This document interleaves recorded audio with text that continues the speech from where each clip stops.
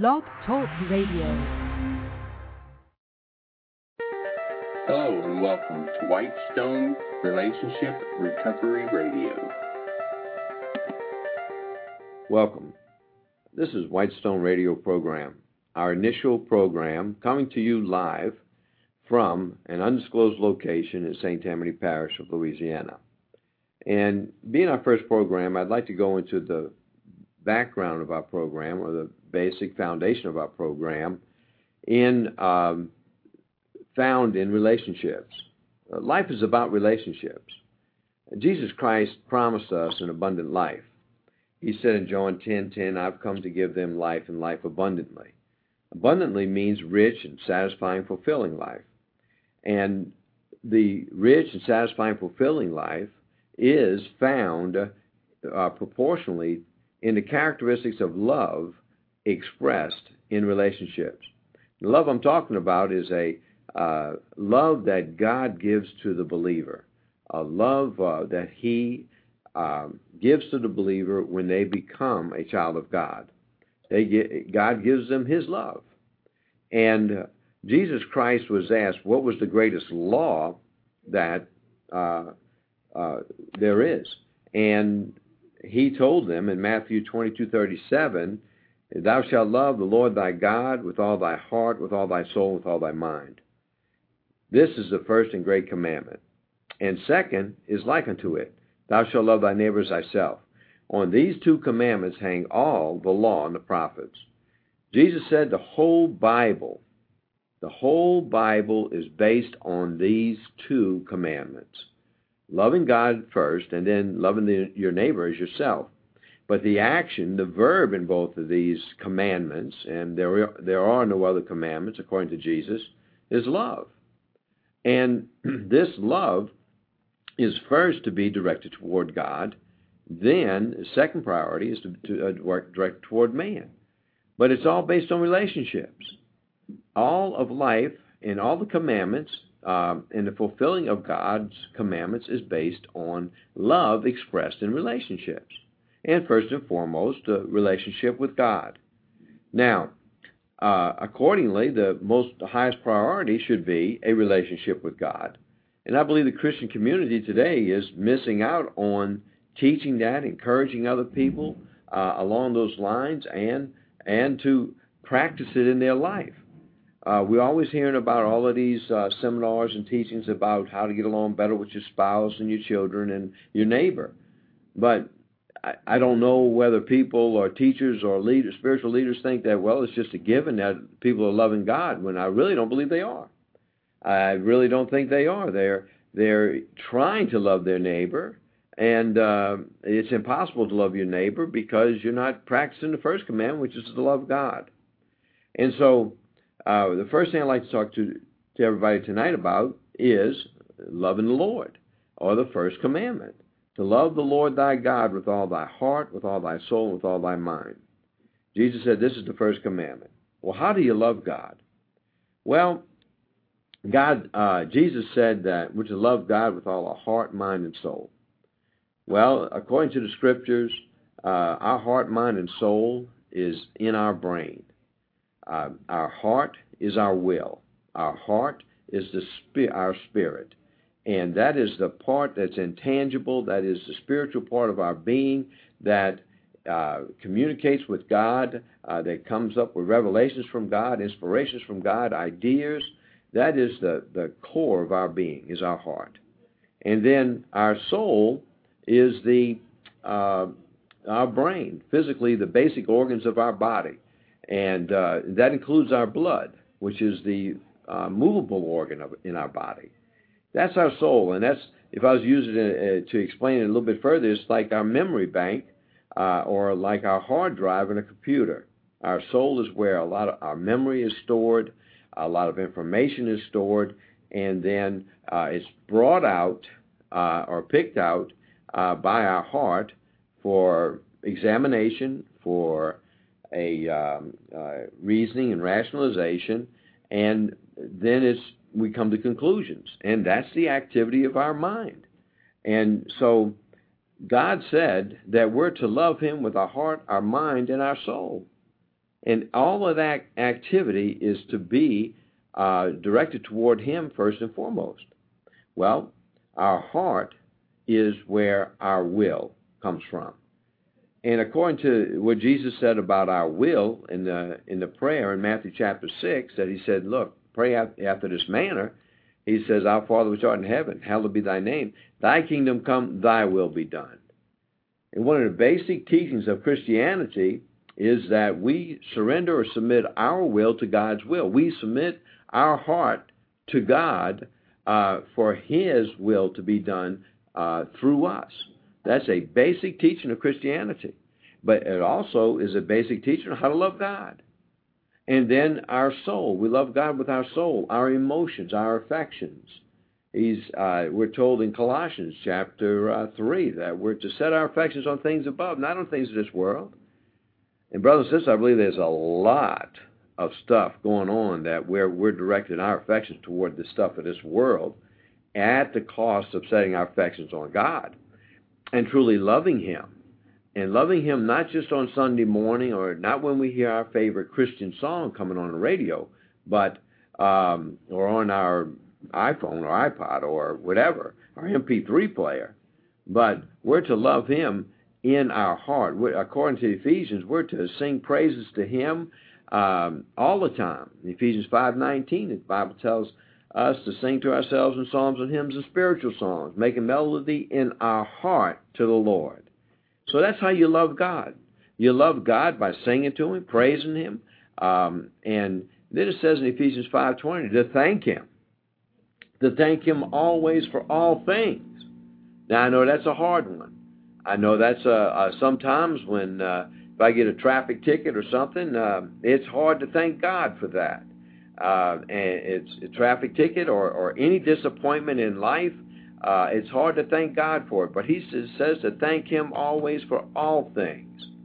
So by doing this, we are fulfilling the first commandment. So we set our affections on Him. That's how we love Him with our soul. We surrender our will to Him. That's how we love Him with our heart. And then it says to love Him with our mind. You and I are not supposed to think for ourselves. You and I are not supposed to trust our own thinking. We're supposed to consult with God, the Holy Spirit, on every decision we make.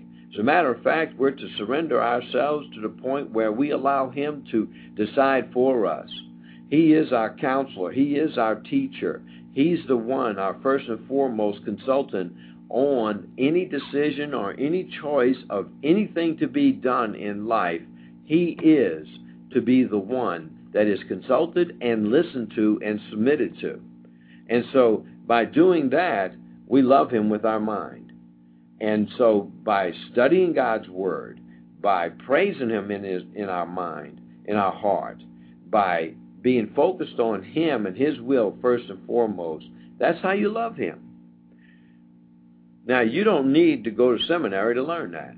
You don't even have to go to get a high school degree or GED. Matter of fact, the more childlike you become and the less educated you become in your relationship to God, the more easier it's going to be for you to fulfill the first commandment. My grandchildren, they're 4 or 5 years old. They can practice this. And they could probably practice it in a purer sense than adults can, because they're not so self-guided or educated in thinking they don't need God for certain things. But God wants us to be childlike. God wants us to be dependent on Him. Like Jesus said, you must come to Him like a little child. And by doing that and surrendering our heart, mind, and soul and loving Him and focusing on His will and loving Him more than anything in this world and also consulting Him for every decision to be made, that's how you practice the first commandment. That's how you can experience the love of God living through you, into you, and then through you. Then you're going to know how to love your neighbor. You're not going to have to wonder how to love their neighbor if the Holy Spirit is controlling you.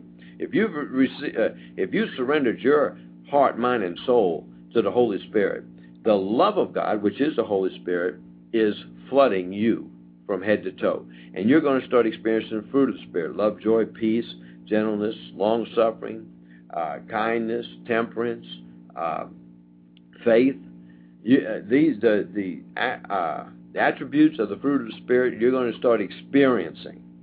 And by you experiencing them, other people around you, your neighbor, is going to experience it also. Your neighbor is going to experience the fruit of the Spirit. And so the natural thing is to fulfill the second commandment. The natural process is to fulfill the second commandment, to love thy neighbor as thyself. They can't help but experience the love of God through you, because the love of God is coming into you, therefore it's going to go through you. And so fulfilling the second commandment is to love thy neighbor as thyself, is going to be easy to do. And so we can see this practice in a marriage. The husband and wife relationship, that's the second commandment. If a man and a woman that are married are both believers in Christ and they are practicing the first commandment, then the second commandment is going to be a lot easier to fulfill, because each person in that marriage has got a relationship, first commandment fulfilled relationship with God. And so the second commandment is going to be easy to fulfill within that relationship, so that you're satisfied with a perfect relationship with a perfect person, the Holy Spirit. And then you're going to have the strength, the spiritual strength, to love your neighbor, your wife, your husband, who is imperfect, that does have problems and is not exactly what you thought or what you want the spouse to be. But the love of God overrides that criticism or judgment, so that you can love them in spite of their faults. You can pray with them and for them. So the love relationship with your neighbor, which is your husband and wife, is fulfilled. And so then there's a third application of the second application of the second commandment, and that's in your family. It's in your family. If you've got children, then they should experience. You want to teach your children how to love? Let them see it in mom and daddy. That is the best training you can give them for letting them experience the love of God in a relationship with your neighbor, is with mom and daddy. Mom and daddy are loving each other.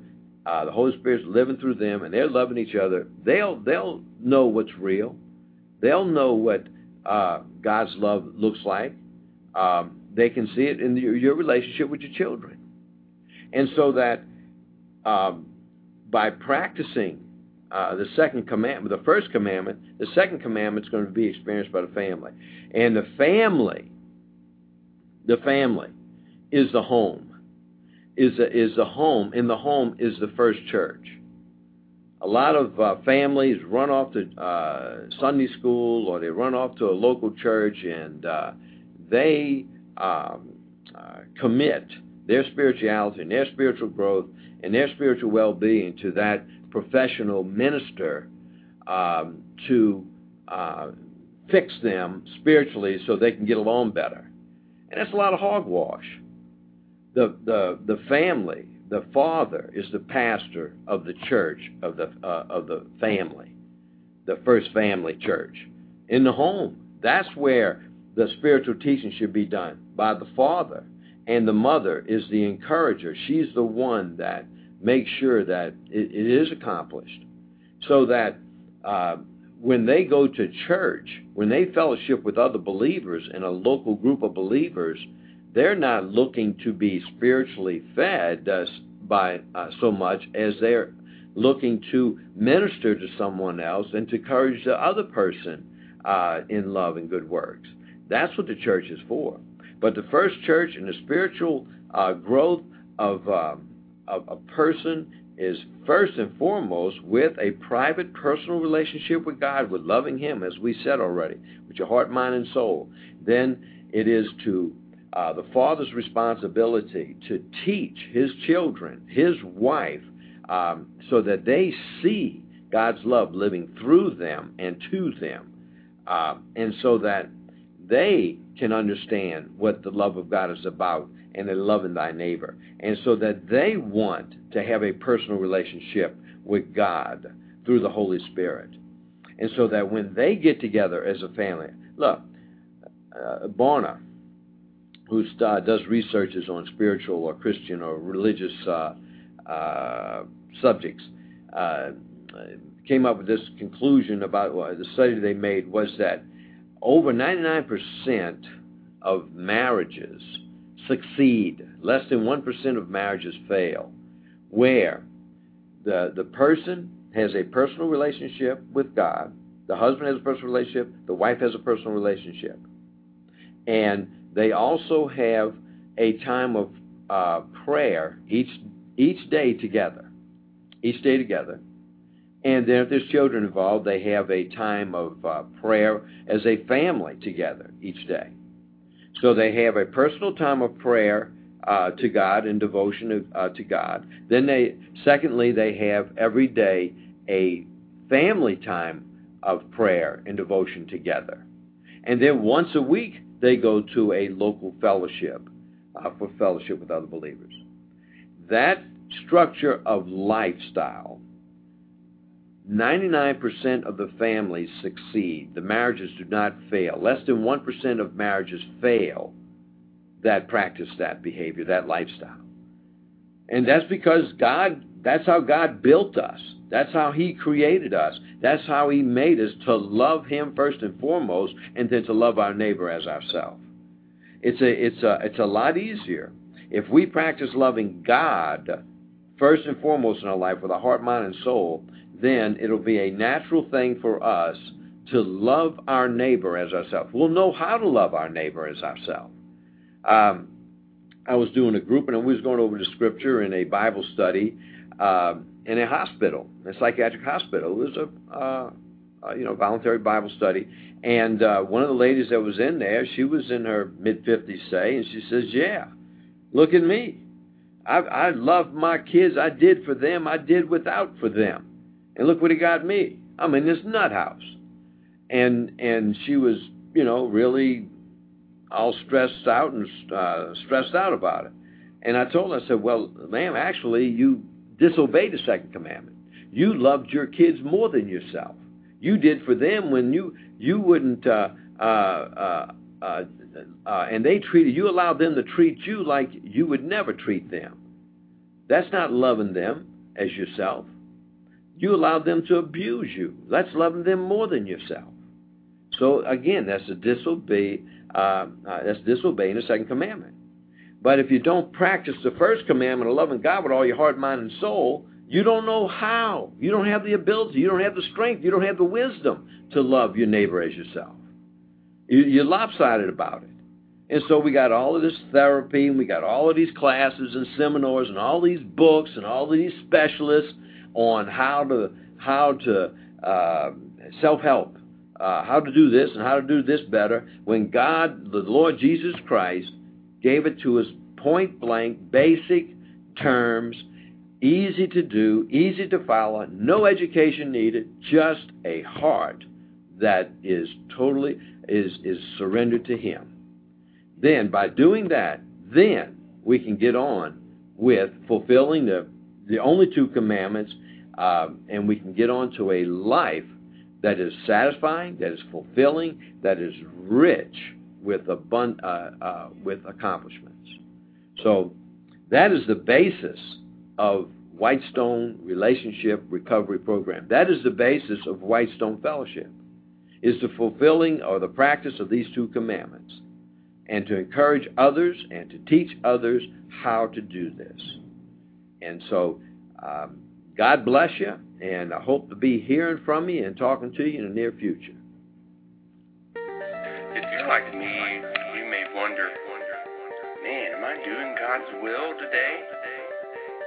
Or how do I know God's will? Well, Brother John's going to discuss with us how to find out if we're doing God's will, or how to know how to do God's will. Chapter 6, in the prayer that he said, look, pray after this. Pray in this manner. He said, we're to tell God every day, thy will be done. Thy will be done. And so how am I going to know God's will? Well, I'm going to know God's will by getting up in the morning, and before I start my day, take 5 to 10 minutes, get into the Word of God and say, God, what is your will for me today? Not what's your will for my husband, not your will for my wife, what's not your will for your kids, what's your will for me today? And so you get your sheet of paper, you get your composition notebook, and you write down the date. And if you're familiar with the scriptures, read a psalm a day. Like today's the 10th. And on the 10th, you read Psalm 10. On the 11th, read Psalm 11. And while you're reading that psalm, you say, God, speak to me. What is thy will for me today? Thy will be done through me today. And so you listen for him to speak to you.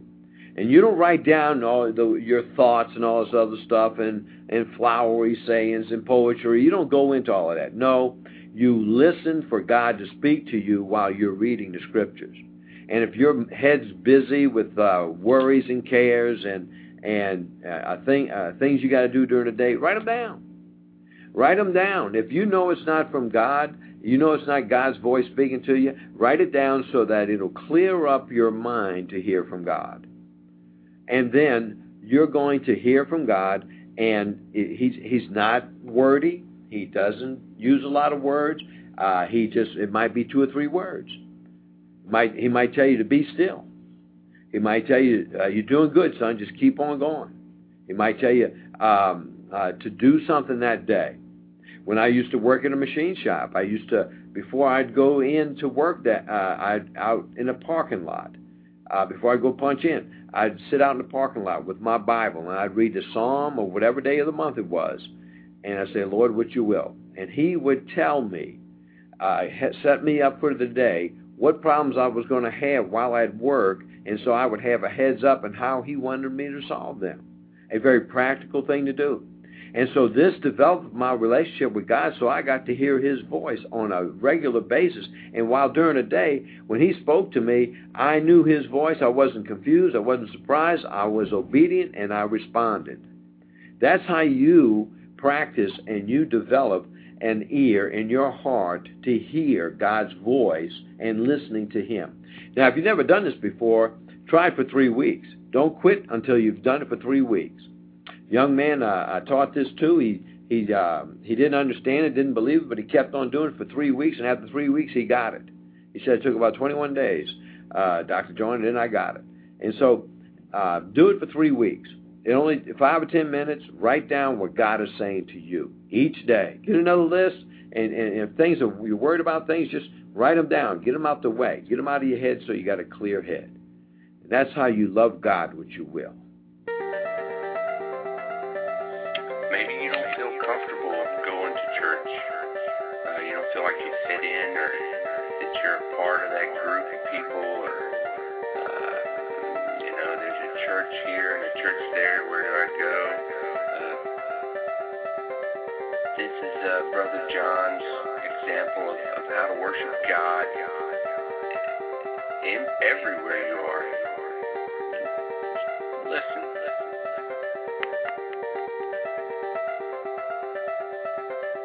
Worshiping God. I'd like to talk about, again, another part of loving God with all your heart, mind, and soul. And this part about worshiping God, loving him, and worshiping him with your emotions by praise and thanksgiving. And the main thing I'd like to say first and foremost is that the place of worship is not in a building made by man, not in any facility made by man, but the worship center, the temple of God, is made by God. It's your body. And your body is the place of worship. Your body is the temple. And your body is the first and foremost the place where we praise God, we thank God, we communicate with God. And I believe that your brain is the part, and your mind is the sanctuary of God's worship center, the sanctuary of God's temple. Why does Satan want in this world want to distract you from worshiping God and consulting with God and praising God with the worship center? The brain, with the mind, with distracting you with drugs, with alcohol, with pornography, with television, with the cares of this world. All of these things are to distract you and keep you busy from consulting and praising God in His worship center, which is your mind. Well, I'll prove it to you. You can I'll go to 2 Corinthians chapter 6 and verse 16. It says, "What agreement hath the temple of God with idols? For you are the temple of the living God. As God has said, I will dwell in them and walk in them, and I will be their God, and they shall be my people." Right there in 2 Corinthians 6:14, God's word tells us that. And God's word also in 1 Corinthians 6:19. What? Know ye not that your body is the temple of the Holy Ghost, which is in you, which you have of God, and you are not your own? For you are bought with a price. Therefore glorify God in your body and in your spirit, which are God's. Here's another one, 1 Corinthians chapter 3, verse 16. Know ye not that you are the temple of God, and that the Holy and the Spirit of God dwelleth in you? And again, finally, just a word from Jesus. Jesus said in John chapter 2, verse 19, Jesus answered and said unto them, "Destroy this temple, in 3 days I will raise it up." This said the Jews, 46 years was this temple in building, and wilt thou rear it up in 3 days? But he spake of the temple of his body. So the place of worship, first and foremost, is in God's temple, which is your body. Your body belongs to God. So don't think that the only time that when you are worshiping God is when you go to some building called a church and that men have built, and so that they can go and glorify themselves and pat themselves on the back for being there and for building this and think you're worshiping God. No. The place of worship is in God's temple, which is our body, and that means that we are to be busy worshiping God in His temple 24/7. When you're driving down the street, we should be praising and consulting and thanking God in His temple, in the body. And if there is any concerns or cares that we have, we're immediately in His sanctuary, in the secret place of our temple, is to take it to God and allow and cast our cares on Him.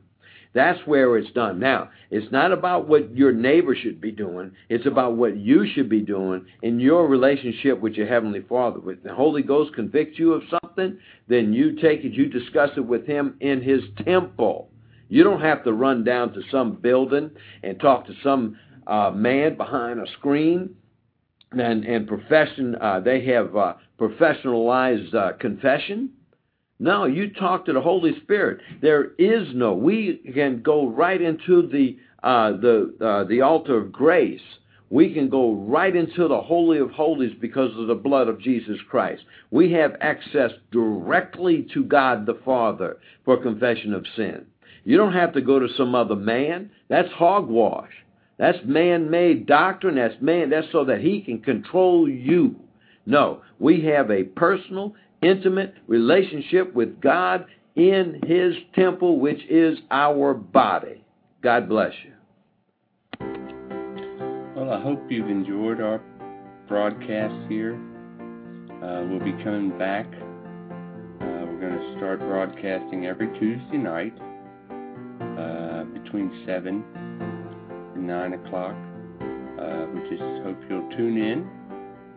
We will be taking questions and answer sessions. We just appreciate you listening, and God bless you. And pray that this program will help you in any way that you may need help. Have a good night.